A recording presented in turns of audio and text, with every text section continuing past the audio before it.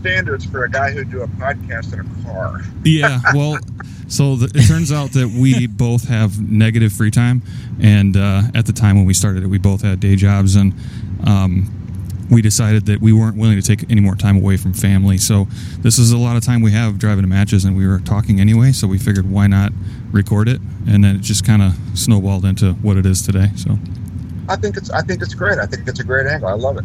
Yeah, so I didn't know if you had a look inside of our podcast at all, but I've been binge listening to yours for the last couple days. Oh, good. I hope you're enjoying them. Yeah, I listened to a good. couple as well. They were pretty insightful, pretty neat. I'm excited for this episode. I can't help but notice the strong resemblance of your logo to Van Halen. Yeah, that's completely coincidental. I hate Van Halen. So do you play guitar? I am sitting next to an Eddie Van Halen Wolfgang special that is sitting on a custom-built striped stand, and I'm currently wearing a Van Halen logo, and I'm surrounded by Van Halen memorabilia. And it is plugged into a 5150 probably combo? I do not have a 5150, only because that's a little high gain for me. I'm a little bit more 1984 tone than I am modern tone, so it's not quite as high gain. Okay, so we're really honing in on your style there. I can hear it. So my thing was always, I've got to stand in front of a Marshall. Yeah. Because as a kid, all you hear is stand in front of Marshall. So I thought, okay, I'm going to find, I don't care how many guys I try, I'm going to stand in front of a Marshall. Yep. And you can actually go on YouTube and look up Slam Circus Hippies and see our last reunion show back in 2012. Sweet. I'm going to have to check that out. Yeah. Mm-hmm. I was introduced to you from a mutual friend, Scott Whitehead. I don't know if you'd call him a friend. Is he a friend? Of course. Okay. Yeah, of course. Yeah, I met him just through Facebook, just talking back and forth about the podcast episodes. We haven't actually met in person, but it turns out that we have a lot of the mindset aspect of things. We have a lot in common. The things we don't have in common is he doesn't really shoot PRS or precision rifle, and we were talking on a previous episode about the efficiency, economy of motion that somebody shooting pistols like yourself and or three-gun type stuff, really getting down to the microscopic level of trying to work in that speed by economy of motion. So I want to get to that, but I wanted to give you a chance to introduce yourself, because I don't know that the people on our podcast have heard of you. If they haven't, I want you to know that you exist, them to know that you exist, and what your credentials are and accomplishments and where they can find you and stuff like that. Sure. Do you want it in 30 seconds, 3 minutes, or 30 minutes? Somewhere between.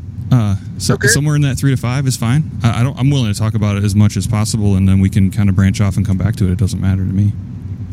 All right, cool. Well, my name's Steve Anderson. I am a USPSA Grand Master. I was the first Grand Master in Ohio, and that happened in 2003. And the way that came about was when I started shooting USPSA, most of the classifiers we saw on a regular basis were very simple. Mm-hmm. And because of my limited exposure to the sport, I reasoned that if I could shoot 6 shots on anything, reload, and shoot 6 shots on anything quickly and accurately, I could become a Grand Master. Okay. So what is a Grand Master? Yeah, what is a classifier? I think that's okay. So inside of USPSA, there's probably about 100 of them now, give or take. And there's, you call them standard exercises, where everybody all across the country can set them up exactly the same and shoot them. Okay. Like skill stages in PRS. Yeah, so you can practice it, and everybody's doing it with the same set of rules, with the same props, with the same foot movements, stuff like that. It's standardized. It's exactly the same. Yep. Yeah, it's exactly the same. Okay. And then those are graded on a percentile. So USPSA uses what's called hit factor scoring, which is points divided by time. And without getting too deep in the weeds on that, if you can score 95% or better on a rolling average of 6 of those, and that's 95% compared to the best scores that exist, then you become a Grand Master. Okay. 85% is Master, 75% is A class. And so what happened to me was, I was shooting the sport for a while, and I got a card mailed that said I was in A class. I had to ask my buddy what it was. I said, what is this card? Because I didn't know I was shooting classifiers. And he said, oh, you're in A class. That's really good. And I said, well, what's above A class? Well, that'd be Master. I said, what's above master? Grand Master. I said, okay, that's what I'm going to do. Yeah. You didn't ask what was above Grand Master? Sense. I mean, he told me that was the top. Okay, that makes sense. Yeah, I like that philosophy because I mean I'm always saying like my goal is to clean a match, like hit every target, and if you fall slightly short of that, then you're still going to probably win the match, or you're going to achieve the best possible performance that you can for that particular match. But I like that, like go for the top. Well, and so we were talking about music earlier. I'm not sure if that's going to be in the show or not. Oh yeah, but I came out of the music industry being so close to a record deal on 2 occasions. And so when I left playing rock and roll, I felt like a failure, even though, gosh, I got my first record when I was 15 years old, but we never got a record deal. And so I felt like a failure. So when I found an opportunity to get a stamp of approval from a third party that wasn't subject to fashion or style or current trends, or popularity or whatever, Yeah, it's tough, man. Do you feel thankful that you didn't make it, or do you still have that like thought in the back of your mind? What if? This is just a personal question because I feel the same way. Like I never made it, but I was in bands since I was 15 as well. So whatever you want to call Van Halen, right? Van Halen is not hair metal. Some people call it dad rock. Some people call it cock rock. Whatever you want to call Van Halen style of music, if that were to come back and have a resurgence.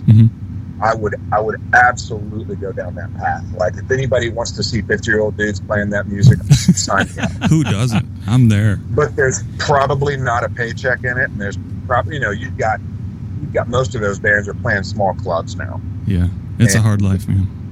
Yeah, and I'm not interested in that. And let me rephrase that. I'm not interested in that lifestyle.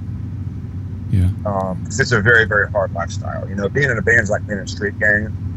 It's ride or die. I mean, there's no backup plan. There's no, marriages suffer if they even exist. Family life suffers if they even exist. It's tough. Yeah, it's an unhealthy lifestyle for sure, and very few can actually make a good living at it for the effort and headache that it causes. So yeah, I'm just curious on that. I am 100% convinced that learning to play guitar at a high level made shooting very easy for me.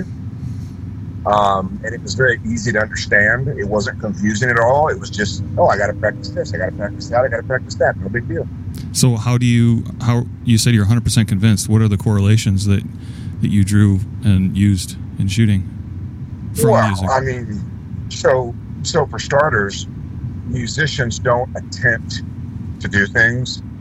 Musicians decide to do things. Okay. Right? We don't listen to a song and go, play that, I'm going to give it a shot. We either decide we're going to do it, or we decide it's not worth the trouble. Yeah.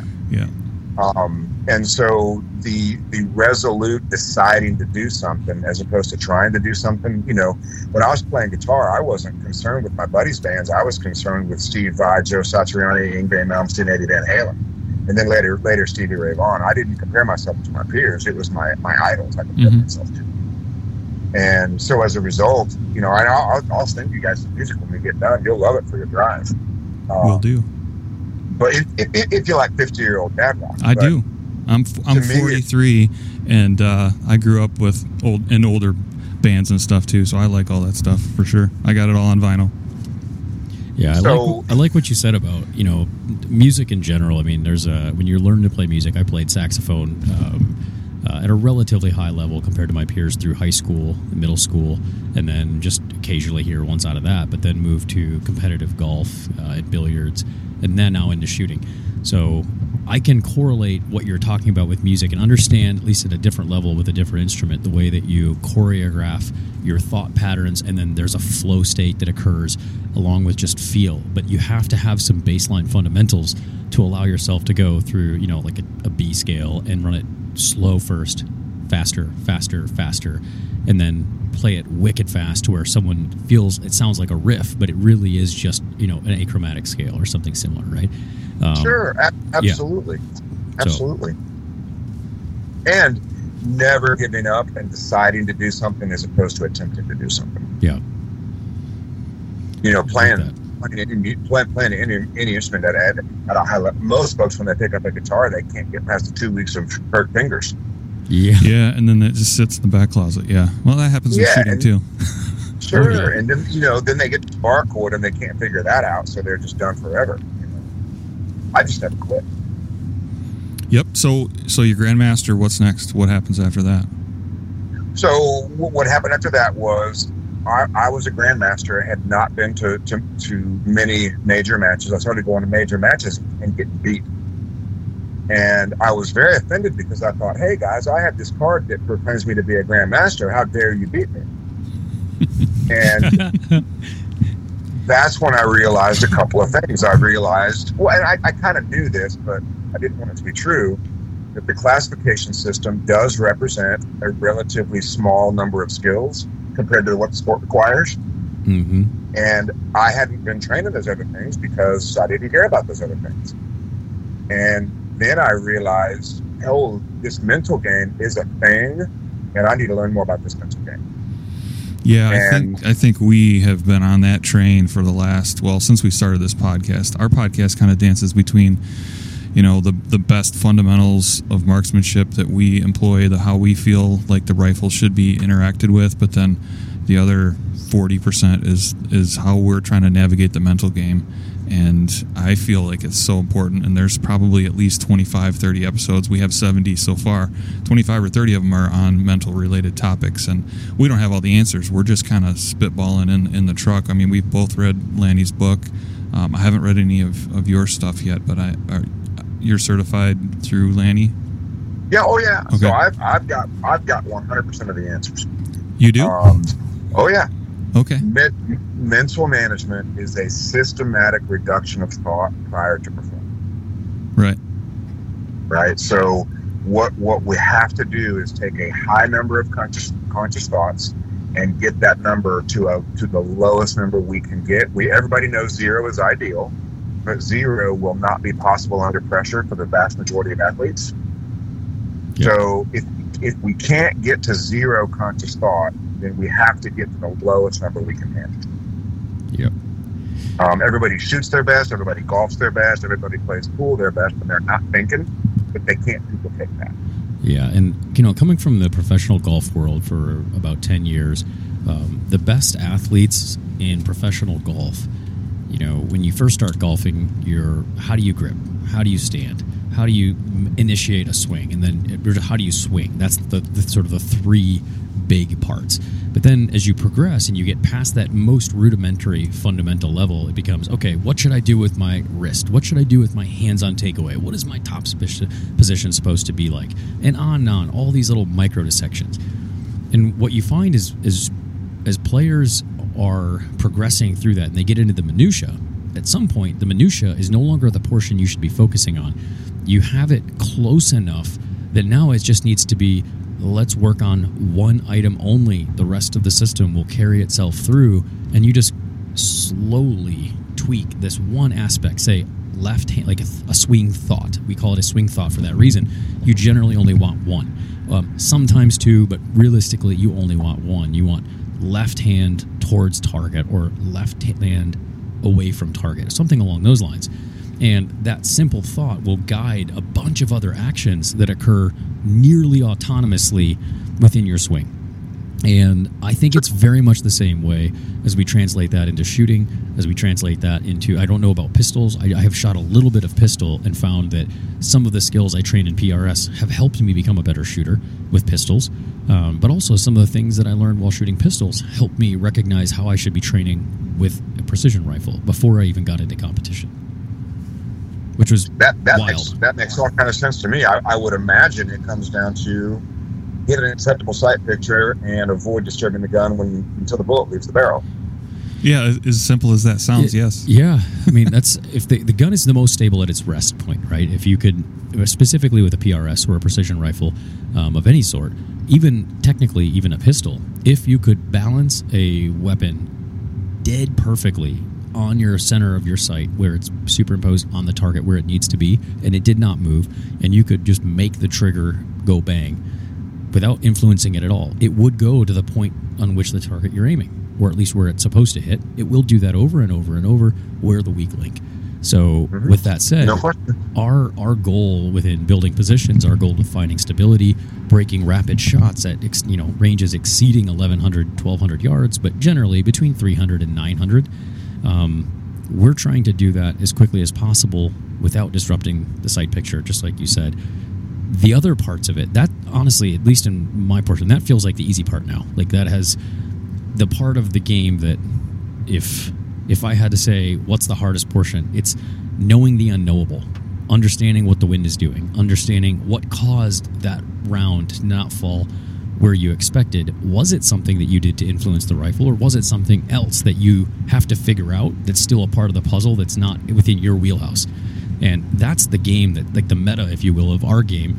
It's probably a little bit different in pistols, because I don't think wind deflection is a real thing with a pistol at 10 yards, at least not in the A-zone size. I don't know if that's what you guys score on or not, but it's a little different. I am not aware of a pistol shot in the practical shooting sports that requires a wind adjustment. Yeah. And I think, they're not saying they're different. In fact, quite the opposite. I'm saying that I think what's unique and why we wanted to have this conversation with someone like you is because of your background within, the mental mechanics, the physical, both the physical mechanics of how to operate at high speed around a game or a course of fire, and also the mental mechanics of how to stay at that sort of optimal performance level with the lowest amount of input to get to the best result you can. And in PRS, we have a lot of things vying for our attention at a constantly we're working to sort of run around, quote unquote, with a rifle, up and down a firing line or over a 10 to 20 foot, 20 yard area with multiple positions, all while trying to keep in the back of our mind the most important thing. What was the wind call on the last shot? What is my elevation for the next shot? And there are some things that, unfortunately, they're very difficult to make autonomous, but you can make them very nearly so. And that's the reason why, coming to the idea of 3-gun, USPSA, IDPA, those type of sports intrigued us, because I'm not going to say it's solely, because I don't want to misrepresent or understate the skill level that you have, but it's solely, in my understanding of it, how well you can produce the sameness of motion over and over and over again while moving from position to position. And because it removes, say, to an extent the elevation, and to a large majority the windage, you can focus on perfect execution constantly in the background while just knowing this is how I navigate the course of fire. And that intrigued me very early on in PRS, because I recognized some of the failures that I had as learning opportunities to get much better, much quicker by just using stress to my advantage. Sure. So I guess let's dive into it a little. Can you walk us through one of the skill? I guess maybe I'll say what some of the things that I led to, and I want to see where you fall or how this parallels what in your experience, and then just have you keep going on from there, and then we can just see where conversation goes. So one of the training techniques that we have is something called the skill stage. I think it's skill stage number 3. I don't even remember the number, but it's 4 positions: a kneeling, a high standing, and a kneeling position, with 2 shots per position on a 10-inch target at 400 yards. So it's not a big target, it's not a small target, it's somewhere in between. And traditionally, about 4 or 5 years ago, when we started this sport, a fast time was in the mid 40 seconds to produce this. You just run up 5 yards or so, put your rifle down, bang, bang, move, bang, bang, and so on and so forth. Now, the fastest time that's ever been recorded is just under 26 seconds at 25.96. And it is virtually cut in half from the world's best to now in just 4 or 5 years as a result of practicing under high stress. And you have people working through repetitive motion, trying to analyze footfalls, rifle position, bag position, rifle weighting, etc., target acquisition. And when I recognized that skill set was something I was lacking, stress caused me to make mistakes that I would never otherwise make. In other words, in practice, I would never make an egregious mistake like not dialing or shooting at the wrong target, for instance. However, in practice, that doesn't emulate matches. In matches, I have that happen, or had that happen quite frequently. And so what I decided to do was simply run a drill, that same still stage, as fast as I humanly could, while just getting the reticle on target. Like, ignore some of the other fundamentals and just get the reticle on target to see what happens. Click the shot, keep going, and see how fast how many times could you consistently beat your last time while breaking a shot on the center. And what I found was there's a distinct point in my psyche where I went, I physically can't go any faster. I can't process what is happening. And I mean, I listened to one of your podcasts with, I forget, was it Jay Beal? Sure. And it mentioned never outshoot your sights, so to speak. Or you can't hit what you can't see, or something along those lines. I'm paraphrasing. In that process, I found that there was a distinct moment where that exact phenomenon occurred. But as I continued to train at that, like, as soon as I found that limit, I would just stay there and just keep going at that pace as fast as I could, and then try to push further. And when I backed off, it felt really easy. Like, I mean, substantially easier, like 20-30%, quote, easier, even though I was only backing off, say, 1 second or 2 seconds for pure speed. So that's a long way of coming around. How have you learned to train towards speed? And what have you found in the idea of, say, speed versus efficiency versus autonomous motion? Wow. So let's start with the term that I use is the limit of human function. Okay. And my advocation is to use dry fire to find the limit of human function. Right? So if there's something we want to do, like a very famous exercise in our sport is called the El Presidente. So it's turn and draw, shoot 6 shots on 3 targets, reload the gun, shoot 6 shots on 3 targets. So it's turn and draw, 2, 2, and 2, reload, 2, 2, and 2. Okay. I can routinely dry fire that under 3 seconds with an open gun all day long. And my best time is either 3.57 or 3.69.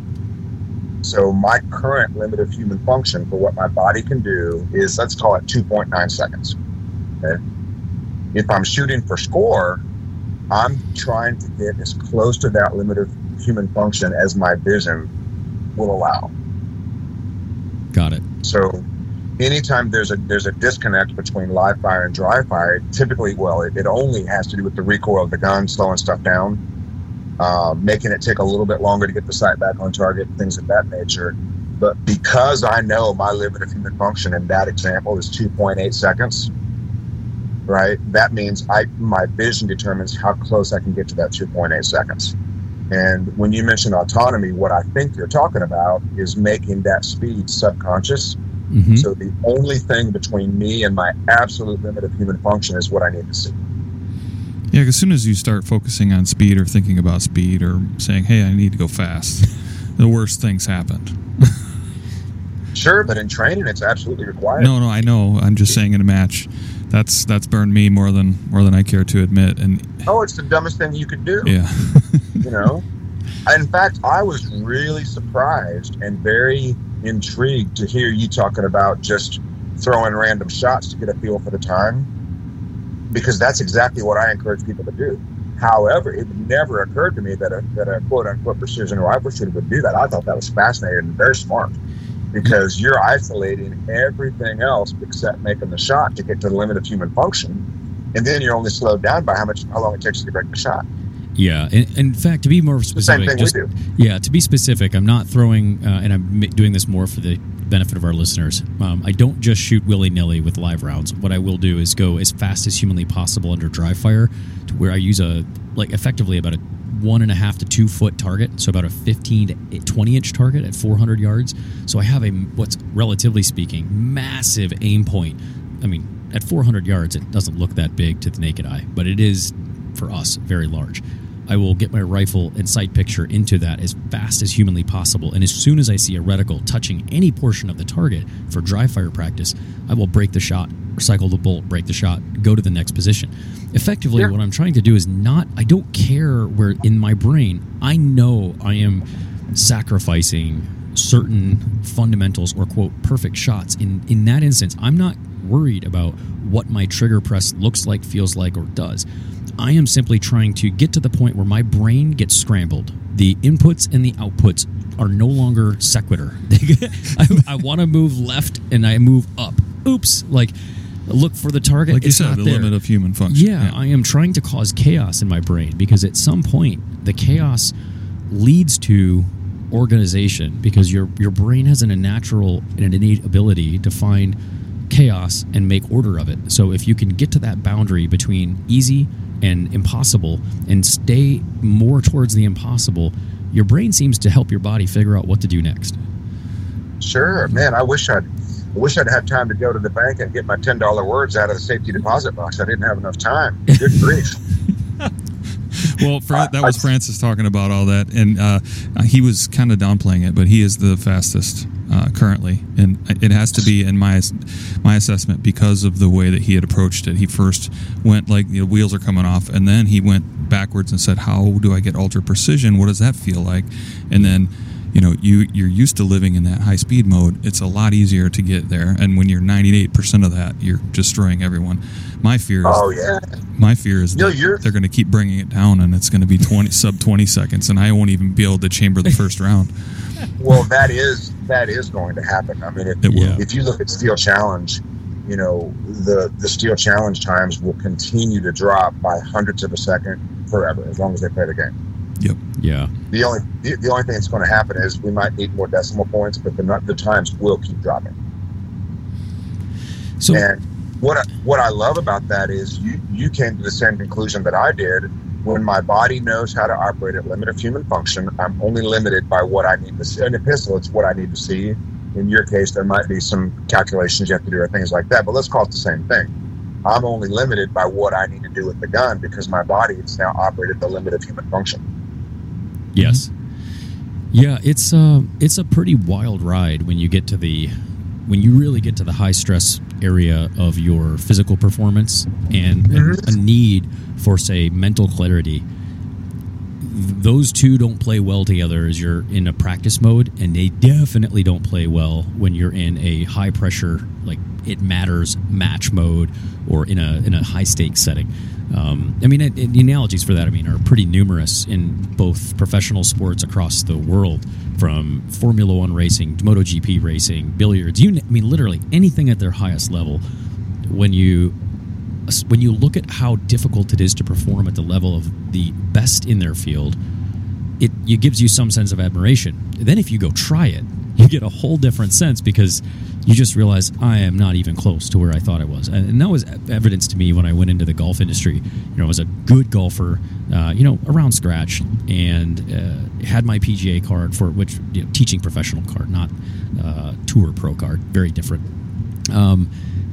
Watching some professionals hit golf balls on a range, and I know what my skill level was, and knowing that I'm already in the top, say, 2 to 3% of most amateur golfers, then going, well, these guys can't be that good, right? In the very first event that I step on the range, I'm watching a couple of specific tour pro, but a couple of tour pros just hitting wedges. And I watch them hit 70, 80 wedges over the course of about 20 minutes or so.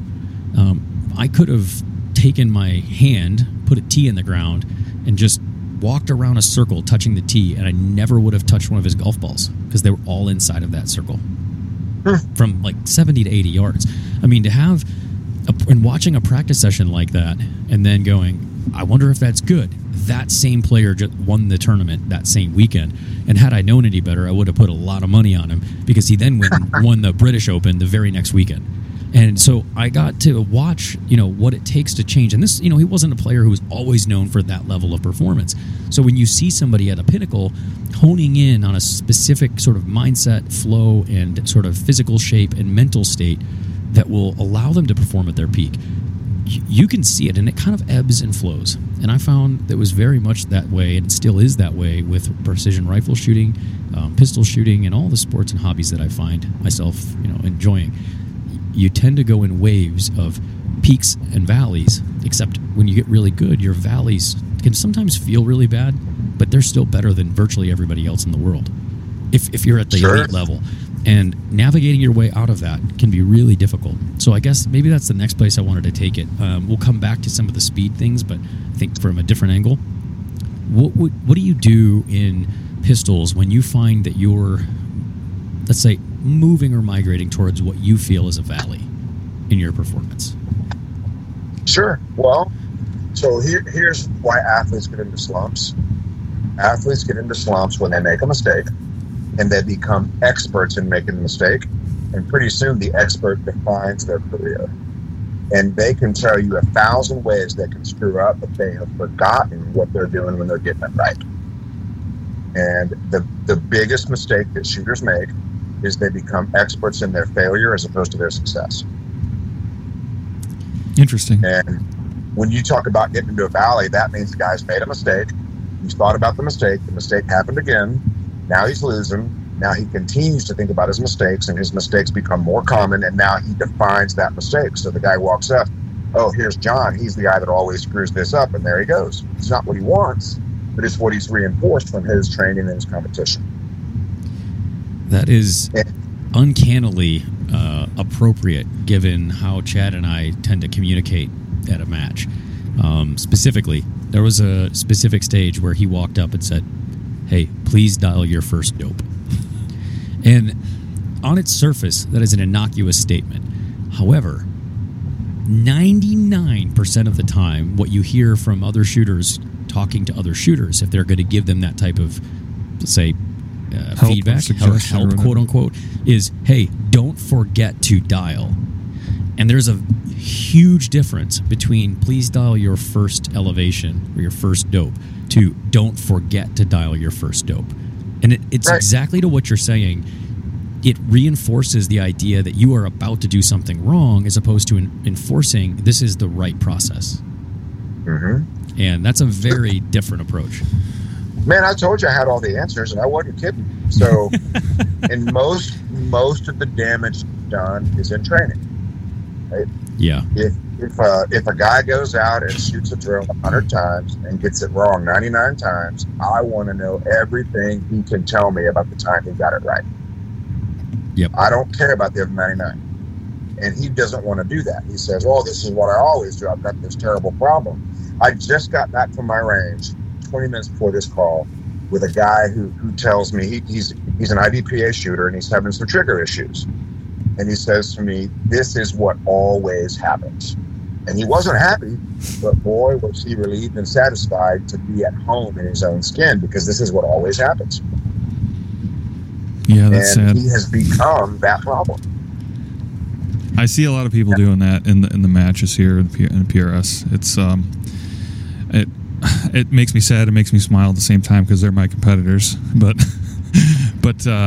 I find a way to, and I've always had that innate sense that that's what the right thing is to do, is to focus on the good parts and figure out how to bolster and strengthen those things and repeat those things. But I think a lot of people struggle with it. I don't even want to say it's easier said than done, because it is pretty damn easy. Like, this sport in general is easy. All the elements of pistol and rifle and everything in between, all the elements are simple. Yeah, you just have to do them all. I don't think you're trying to placate or play down what we do. It's simply they're physically very easy. Point, shoot, look, dial, find target, identify target. I mean, it doesn't get any easier than that. On its face, hell, euchre was harder to learn. In terms of the actual rules of the game, I had no clue. I don't even know if Steve knows what euchre is. It's a Midwest thing. Oh, Steve, do you know what euchre is? I know it's a card game that old people play, so I have to sign up for it shortly, but I've never attempted to play it. Wait, you don't have your AARP card yet? Maybe. But I think that's what Chad's trying to say more than anything is there are a lot of things you could choose to do that have a far more difficult skill set or rule set, and the way what we have to do in order to achieve points in our sports are relatively simple. But that said, it's the execution, and the devil is in the details. And I wanted to circle back to something. You said, hey, if we're focusing on the mistake, it becomes us, and therefore we end up further down in a valley, or we just prolong the duration of this quote unquote slump or the valley. In my case, and this is why I said I wanted to circle back to speed. Speed and speed training alone can, under repetition, cause, at least in my experience, it can cause fundamental errors and issues if practiced wrong. And I think from a couple of the podcasts I heard from you, you also said in training you train to a 100% success rate. That's your goal. And I found that I did have problems overcoming let's say, training errors, by ingraining something enough and it's imperfect, you actually are patterning. And you mentioned patterning and ingraining as and rehearsal techniques as being both a blessing and a curse, to paraphrase it, because you can do it wrong, you can do it right, and you'd rather do it right than wrong. So that said, one of the things that I did in order to untrain those is I have a distinct barrier in my mind, like a left brain, right brain type of approach. For speed, I have one mode, which is just go fast and train like hell with just click, bang, click, dry fires as fast as you can on a big target.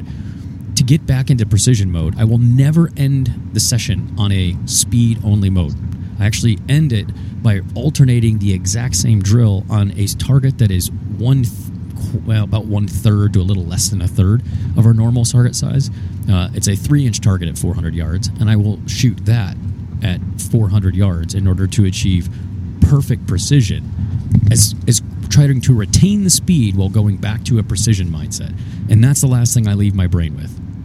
And I wanted to see if there's anything parallel to that in pistol. I know bullseye shooting and others do have like a requisite for pure precision. But what's been your experience as you train for, say, pure speed chaos? Do you have to come back to something that approaches more pure precision or fundamental slower pace? It depends on the shooter, but what you just described is exactly what I discovered when I invented what I call match mode. And all you're doing is you're changing the objective. In speed mode, it's what does it feel like to achieve or enhance or extend the limit of human function. And then in match mode, it's, hey, I'm going to leave all the technical shots without slowing down. Mm-hmm. And in pistol shooting, what gets people into trouble is always the conscious control of speed. Right? My guy who had the trigger problem, he decided he was going to slow down. Well, now he's slow and he has a trigger problem. Now we got two problems. Oh, that's not good. Right? Because he confused shooting zeros, which is the goal in IDPA, with slowing down and going fast. So you don't need to slow down. There's something you need to see and something you need to do. You're just not doing it. And how fast or slow you do it is not really that relevant. It can be done very quickly. But what's neat about what you're saying is that's how I invented match mode, which is coming out of a speed exercise and changing the objective and the limit of human function to leaving only acceptable shots without consciously slowing down. Exactly. Yes, it's going to be a little slower because now we have some other stuff to do, but we're not going to say, all right, now let's dial it back to 75% and get some hits. That's what gets people into trouble. Yeah, man, this is kind of creepy. I'm not going to lie. This came about me as like a 37-year-old. I hadn't had any formal education and like call it shooting other than just some F-class training, and trying to win this one little 3-gun. It was actually a 1-gun. It was a DMR AR style shoot that had a variety of stuff, and you had to shoot a pistol apparently, which I just brought one. I did well. I ended up winning my very first like match. I shot one and I won one, so tied for first technically, but that was my claim. And when I came back from that, I realized the going fast component and going fast over and over and over again wasn't just enough. So going back into this sort of precision mode, I retained all the speed. I wasn't trying to go slower, and I kept doing that and realized I could go from like 40 seconds down to, say, 28 seconds dry firing fast. And if I shot for precision, I would do it in 32 or 33. And then I just kept doing that to the point where I would dry fire it in 20 or 19 or 18 seconds and then shoot it live fire in 24, 22, 25, 26 seconds. I'm honestly very blown away that, despite being completely different paths, we ultimately ended up at the exact same method to get to a similar construct. Same thing. And I wanted to mention something. Let's see, you talked about. So you won your first match, right? I didn't. Well, yes, I won my first. It was one that the quick version of this is I had 3 buddies that I wanted to shoot with. Last minute, both of them back out, and I'm like, well, I can quit. I can just not go. I'm gonna go. I'd spent a month or so doing these little drills that I thought would help me. I went. I won. I never shot another one of those again. But, So let's define beginner's luck. If we wanted to call that beginner's luck, let's define beginner's luck. What is it? Oh, that's a good question. See, and I feel like I know what I did leading up to that match. I probably did more to prepare for that match than the average Joe. But this is also coming from someone who watched all the professional athletes and had played sports at a higher level for over a decade. So my process, if you will, was generally to excel in the small components and then continue on and go do the thing that's important. And I did that. Okay. I practiced a lot of stuff, not knowing what I needed to actually do. I just practiced doing basic things, going from standing to prone and sending some shots and doing it again as fast as I could. And I literally had no real clue because never been to a match. And so, to your point, beginner's luck is where I think preparation meets an unprepared field, at least in my sense of the world. Yeah. Boy, there's those $10 words again. I'll make it real easy for you. Beginner's luck is following a process without an expectation of the result. There you go. Yeah, and if you do that every time, you're going to be successful. Right, and over time, you will begin to expect a great result. That's when people dominate the sport. Mm-hmm. My brother-in-law on 4th of July taught me how to throw hatchets at the side of a shed. I've never thrown a hatchet before. Like this year? Like 2 days ago. Yeah. Okay. I learned how to throw hatchets. Now you're pro. Well, I did extremely well because I followed his instructions with no expectation of a result, and I learned more about what I was getting right than I was getting wrong. He made a slight error and wanted me to focus what I was doing wrong, and I know better. Yeah. Instead of focusing on the feeling of getting it wrong, because throwing hatchets is about releasing it earlier than you think you should. And the first time you do it, it feels almost unsafe. You have to let go of that thing a little higher in the throw than you really want to. But it feels different than doing it late where you think you should, like if you were throwing a dart, Yeah. But once I learned what it felt like to let go of it a little bit earlier than I wanted to, I could do it virtually every time. Mm-hmm. But he wanted me to focus on when I was getting it wrong. I'm smarter than that. Well, smarter. I know better. I said, okay, I'm going to work on the feeling of getting it right, and I'm going to duplicate that feeling. I did really well. Yeah, but I think that there is, and this is hard to describe, there's something within certain people that can draw the correlation between the right and desired outcome and then the actual inputs and how they felt. You described how it felt when it left your hand, and I have this feeling all the time. I can feel when the rifle is at its natural point of aim, and some people can't. They're steering it on the target or they're holding it on the target, and I don't know how to train that. I don't know how to describe that any more than I just did. But if you have a good feel for when the rifle is at its natural point of aim, then nothing can stop you. You can get there quick. So I know how to train it. Okay. Right? All you have to do is wait till the guy gets it right and have him write something down. Yeah.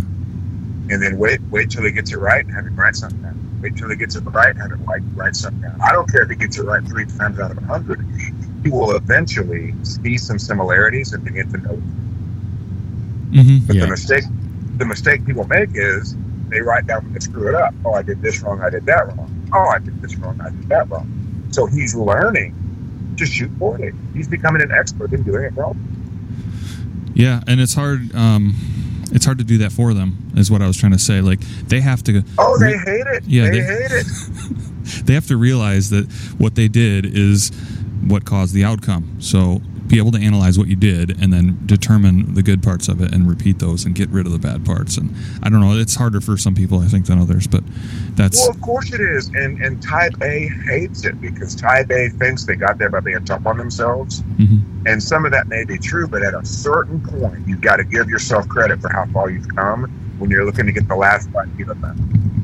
Yeah, and I say all the time, there's a lot of people that could win these matches, but very few that do. I mean, there's a lot of great shooters in these competitions, but it's that last 5%, and it's almost always the mental toughness and the mental side of the game that allows them to win their first match or get on the podium for the first time. Well, of course. And between shooters of similar skill, it will not be the best shooter that wins. It will be the best competitor. Yeah. I like that. And the guys that dominate are the best shooter and the best competitor. Yeah, I hear you there. We have all lost to people who are inferior shooters because they were superior competitors on that day at that match. Yeah. So the first thing we have to do is learn to be a better competitor, and then the shooting catches up to how great of a competitor we are.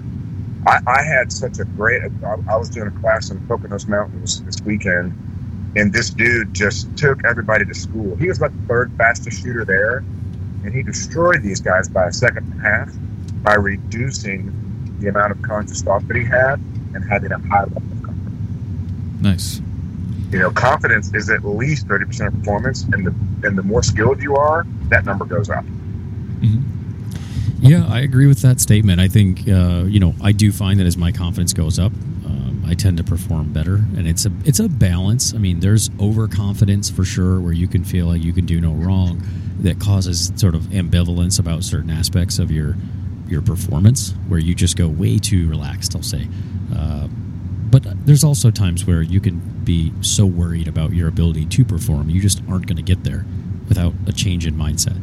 But Sure. You guys touched on something that it's really unique, and it's the kinematic sequencing and processing of how what you feel effectively is not always real early on. And that's something that's really big in the golf industry, that feel is not real, because what you think occurred and what you think you have to do to change it is not always right until you have enough successful outcomes that you can develop a positive association with the real critical factor. So, like, for instance, if you think you released early, when really it was just you bobbed your head, right? And with enough of those sort of two things happening, you might think it's part A is causing my issue, so I'm going to fix this. And it kind of does, but unknowingly, it's actually this other thing that's changing.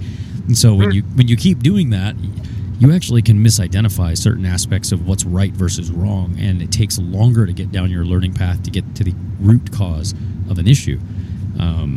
But that said, with precision rifle, it is very difficult to train people to see 1/160th of a degree wobble and think, I don't know how to get rid of that. Mm-hmm.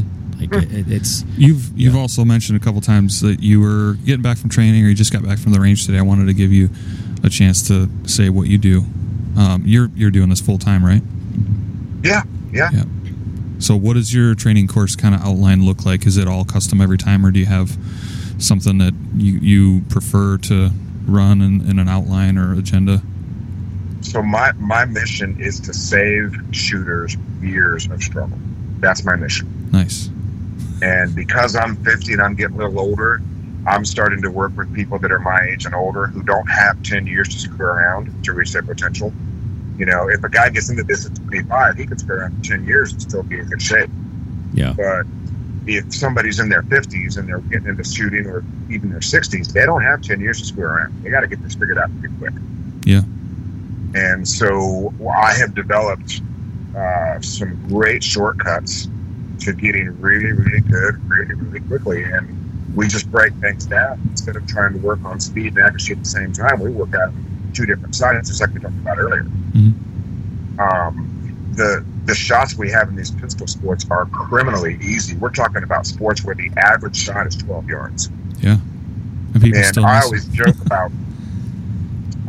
about one of my guys meeting one of your guys, and the pistol guy says, "Oh man, I had a miss at 12 yards." And the rifle guy says, "Oh, did you misjudge the curvature of the earth?" "No, it wasn't that." "Did you fail to account for the wind and elevation?" "No, it wasn't that." "Did the mirage cause some confusion?" "No, the damn dot went on the target." And the rifle guy would be like, "Oh, okay." Just put the dot on the target and press the trigger. Yeah, because these shots are so easy. But when a guy has, so shooters, action shooters, let's call them, can process between 6 to 10 thoughts per second, but never more than one thought at a time. So what's cycling through their mind in a poor example is basically Samuel L. Jackson narrating their performance. And it's a very high number of conscious thoughts with a very negative tone. Yeah.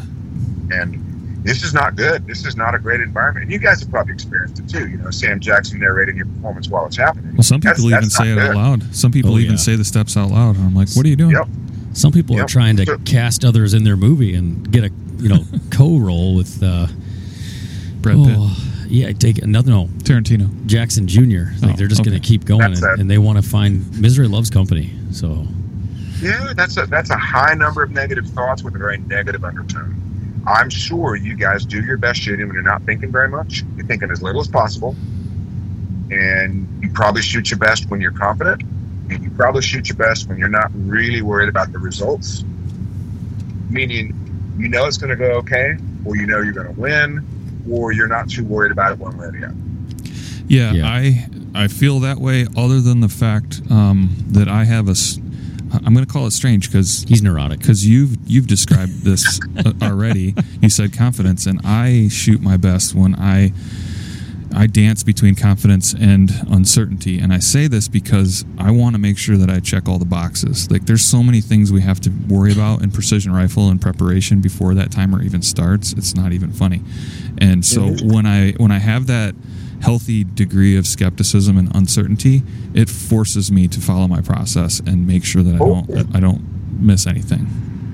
Isn't that interesting? Isn't it interesting that your strategy ultimately is sticking to a proven process? Yeah. I mean, I'm 100% on board with process. That's all I focus on. It keeps me distracted from the stress of the situation.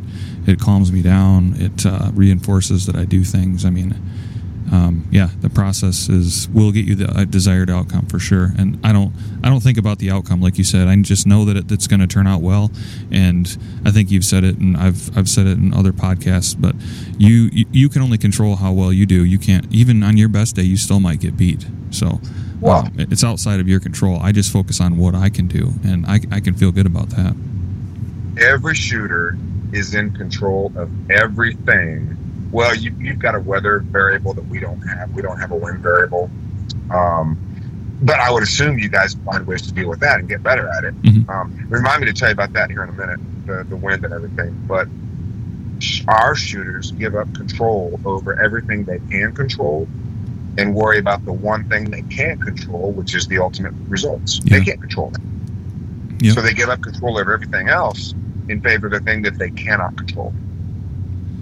Yeah, and they probably won't admit that, but that's what's happening on most of the time. Yeah. It's what happens. When I hear that reflected to amongst competitors, it's, oh yeah, I'm out of it, right? And it's not that they're directly not going to shoot, not going to try, but you know that there is an overarching theme that I'm not in it, so why push? Why try? Or they push to try to make up for it and make it worse. Make it worse. And they could have been on the podium if they would have just stayed the course. Yeah, I've watched more than one shooter have that, I'm out of it, that stage just took me out. Come to find out, like, at that point, had they just shot the average, they would have finished in the top 10. However, they just weren't aware of what the real average is, and you can't know what everybody else is doing, and you don't want to. And you don't want to know. That's exactly it. You just need to have your head down, find your best game, leave it alone, and then reassess and analyze, practice afterward.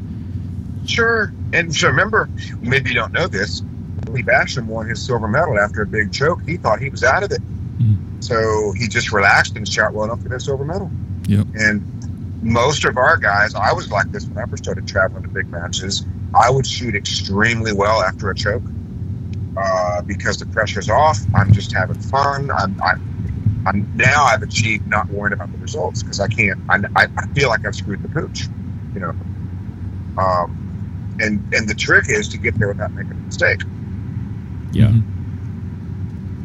No, we have a very famous shooter who used to intentionally go out and incur a penalty on his first stage just so that he could get the mistake out of the way. Just to get it out of the way? Because he knew he shot better after a mistake, so he would intentionally make the mistake so he'd be able to shoot better. Did he ever win doing that? Oh, he was a multiple world champion. We're talking about a very minor mistake. We're not talking about stage. It's something very minor semi-egregious, just enough for him to go, no, that's done. Let's go do it. That is, we have an internal joke amongst us, like when people say like, oh yeah, I just bombed that one, and it's like their first stage or second stage. I'm like, it doesn't matter whether it's your first stage or last stage, you're going to make a mistake. And if you just wrap all 20 stages and you get a 2 on one of them, if you clean the rest of them, I guarantee you no one else here is shooting a 192 out of 200. Yeah, it doesn't matter if you get a 0 out of 10 on one stage or miss 1 point on 10 stages. It's the same result. And that simple math logic that people are like, well, now I know I'm never going to do that. I mean, this goes back to some of the things in the book on psychological limits, where it's a self-imposed limit, and most often the things that we think we can or cannot do are simply a product of either the time frame or the skill set that we currently have, and we just don't know that it is possible because we just can't see that far, quote, over the horizon. Well, in mental management, we call that the self-image. Yep. So self-image is your opinion of yourself based on your habits and attitudes. And it does create self-imposed limitations. And the self-image always prefers a comfortable problem to an uncomfortable solution. People have trouble with it. Is it easier to have, like, I know I'm going to drop a few shots versus, I have to go train for 10 hours to not drop any? Correct. Yeah. Yeah, weight loss is the best example. Weight loss has a simple solution, but it's uncomfortable. It's very simple, yeah. There's a lot of those examples. Anybody who's overweight is preferring a comfortable problem to an uncomfortable solution, or they don't see it as a problem, and that's totally up to them, right? Yeah. They can do whatever they want, but let's not pretend the solution is complicated. You know, the problem has become comfortable, and the solution is uncomfortable. And anybody who's known as this kind of shooter or that kind of shooter in a negative way has a comfortable problem with an uncomfortable solution. My favorite rifle client of all time, we're doing mental management with the guy in South Africa, and he comes to me and he says, "Hey, I know you don't know anything about rifle shooting, but I think you can help me." I said, "I'm sure I can." He said, "I have come in second place in my match 4 years in a row, whatever it was, and I can't figure out how to win this thing." Okay, no problem. Let's figure it out. So we get through the class. He's already getting most of it right because he's second place perennially. And then finally we get to the part of the class where we examine habits and attitudes. And I said, "Okay, his name's Garth." So Garth, let's make a list. Can I guess what his name is? Because I guarantee his name is Garth. Really? You know Garth? Oh, yeah. He called me last week. Yeah. That's wonderful. Yeah, he's awesome. Can you pronounce his last name? No, Garth's a good dude. Yeah. We'll see him here this year. We just say Garth. He's awesome. Yeah. And his name, Lafayette, or something along those lines. But we're going through the class, and I said, "Garth, let's talk about everything your sport requires." And he goes, Can I say the S word on this show? Sure. Okay. We'll just bleep it if we don't want it. Okay, fine. You can replace it with whatever you want. You can say the S word, literally say, he always says the S word. Just kidding. You can say whatever you want. So, Garth, let's make a list of what your sport requires and whether you're the best in the country. And he goes, "Holy crap, I just realized why I haven't won." I said, "Why is that?" He goes, "There's 4 things that the sport requires, and I'm the best in the country at 3 of them. I'm not the best country at the 4th one."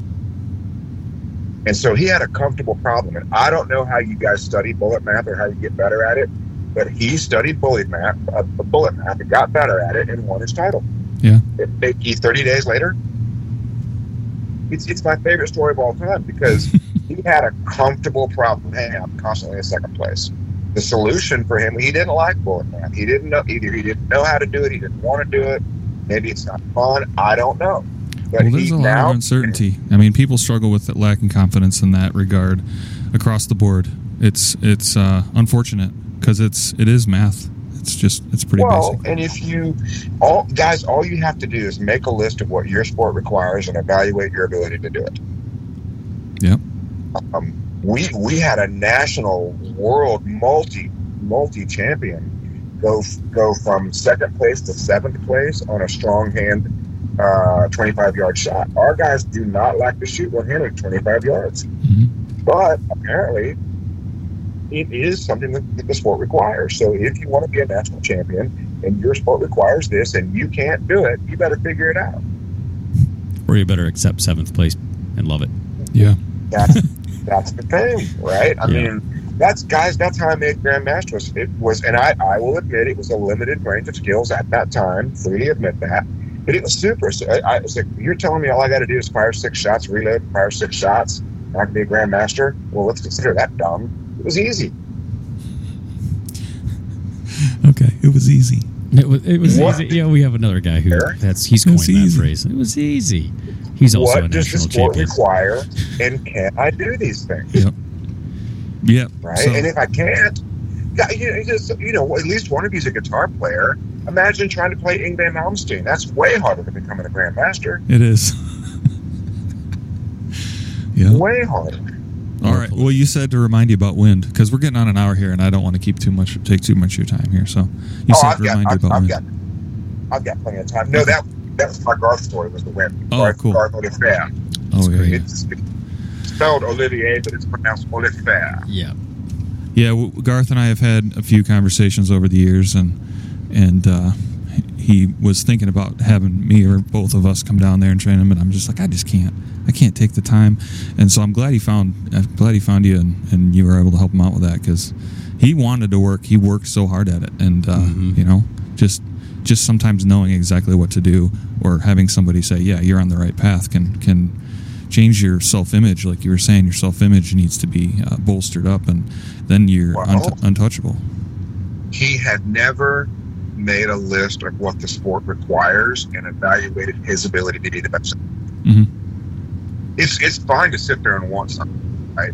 You can want something all day long, but until you turn yourself into the human being that can do it, it's not going to happen. Yeah. Yeah, and that's right. If I want to run a 4-minute mile, I got some work to do. Yeah. Yeah. I got to turn myself into the human, and that's all I have to do. I can sit here and want it, or I can systematically turn myself into a human being that can run 4 miles. Yeah. Awesome. So how do people get a hold of you?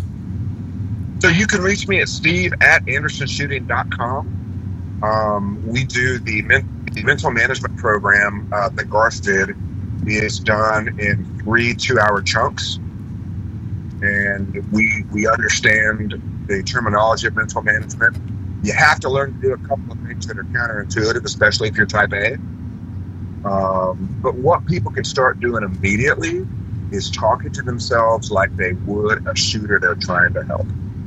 If you guys took me to the range and taught me how to shoot a rifle, I promise you would speak to me kinder than you're speaking to yourselves. That's the first change you got to make, is you got to start talking to yourself like a shooter you're trying to help. Mm-hmm. As opposed to a shooter you hate and wish would stop the sport. So talk to ourselves like a 6-year-old stranger that we're trying to get them back to their mom in like the grocery store. Like, hey, come on. Well, that's kind of sounded weird now. That is weird. That's a weird analogy. I'm just thinking of like my nieces, or when I see kids who are just acting unruly, it's like, hey, come on. No. Stop that. Like, or a dog, like a puppy. No, we're saying trying to help shooters. That is a very common type A response to this idea. That makes sense. What it means. So we're not saying pat yourself on the bottom and don't try. No. What we're saying is it's more like, hey, good job, try again, as opposed to, hey, you idiot, how come you can't do this? Yeah, don't be negative on yourself. Don't beat yourself up. I promise you. So in our world, it's either sight or trigger. In your world, there's a third element to it, but like most of my conversation on the range when a guy has a poor shot is, hey, it's sight or trigger. And if he knows whether it's sight or trigger, he can fix it immediately. Mm-hmm. In your case, you've got a bullet math variable, so now we have 3 variables. And if we know which one it is, we know what to fix. No reason to get angry about it. Right. Yeah, I've heard people like verbally berating themselves in the middle of a stage. Like, you know that person is not following what you just described. I had one of those recently. You did? Back at Collis. Well, it wasn't to yourself? A verbal berating. It was just bang, miss, bang, oh. And I knew exactly, like, when it dawned on me what happened, remember the turret, then it was just like, okay, it was the last stage of the day, and I was in a decent spot. I didn't know exactly where, but that happened, and it wasn't a berating, but it was a, oh my gosh, are you serious? How did I do again? Like, this is the second time this weekend. It cost me 2 points, and that was a big 2 points. So how do you? Like, I guess let's ask Steve. How do you maintain composure and run across the finish line? Like, what is one, just as we leave this conversation, like, what is one small tip you can say to take your mental game that last 100 yards across the finish line or whatever? Well, most people aren't ready for the last 100 yards, so I'll give you the first 100 yards. Okay, fair enough. That's a good idea. The first thing you have to do is control the inference to your self-image. That's the first thing you have to do, right? Mm-hmm. Second thing you have to do, but particularly it's very important in training. Now, you mentioned making a mistake for the second time. That normally happens when we become experts in a mistake. So anytime you make a mistake, you want to immediately go to next time I will. Next time I will read the wind a different way. Next time I will get a better trigger pull, so that you're reinforcing a solution instead of a problem. Yeah. Well, it is a chronic issue for Francis. It is at that dialing. Yep. It's a simple matter of. Yeah. And so when you program that thought, next time I will, and the situation occurs, the more times you've said next time I will, the more likely you are to do the thing. Mm-hmm. Yeah, it makes sense. The more times you say here it comes again, the more likely it is to happen. Because it isn't what you want, but it's what you know. Yeah, I traced this one back to a root cause. So like I worked through this problem to figure out where did this go sideways. And I did identify in both cases. I found a common link. I'm like, okay, time to be selfish. In other words, like I had broken a root process, which is once you start these certain things, don't ever leave them until they're done. And I broke that. And I'm now at the point where I have been very selfish since that to not let that occur. And I'm very selfish. And the time that I start doing my own little process and mini routine, it's me. Literally, the world could fall down. The only thing that will break that is, hey, range is cold. And I have to stop touching my rifle or doing other things around my gear. But that was the root cause, and so I've switched. That's basically just following your process. You allowed yourself to not follow it. I allowed another portion of the responsibility to supersede it, and I wasn't hyper-focused on this is the right way to do it. It was, no, I'll come back to it. But that wasn't my process. It wasn't a two-part process. It was a one-part process. I just skipped part two. Here's the big mistake shooters make when they find something that works. They'll find something that works and go, oh, this is working so great, it'll work even better when I modify it. Yeah. And then it quits working. And then they go back to when it was working, and it's working great. They go, okay, I finally got a handle on this, now I'm going to tweak it and make it even better, and then it quits working. Yeah. And it's usually a higher number of conscious thoughts than is required. Yeah, I mean, that's the engineer in me trying to make the process more efficient. But I've learned, especially in this game, sometimes the most cumbersome processes are the ones that you get right every single time because they're physical or they're very struggle. You know, they're difficult to do, so you do them better than if you make it easy. And then sometimes you forget to do the simple things. Sure. Yeah. So, like dial when you were 3 talking clicks about golf, when you were talking about golf, you mentioned a swing phrase or a swing thought. Yep, swing thought. All right, so we do the same thing in mental management. We call it a point of focus.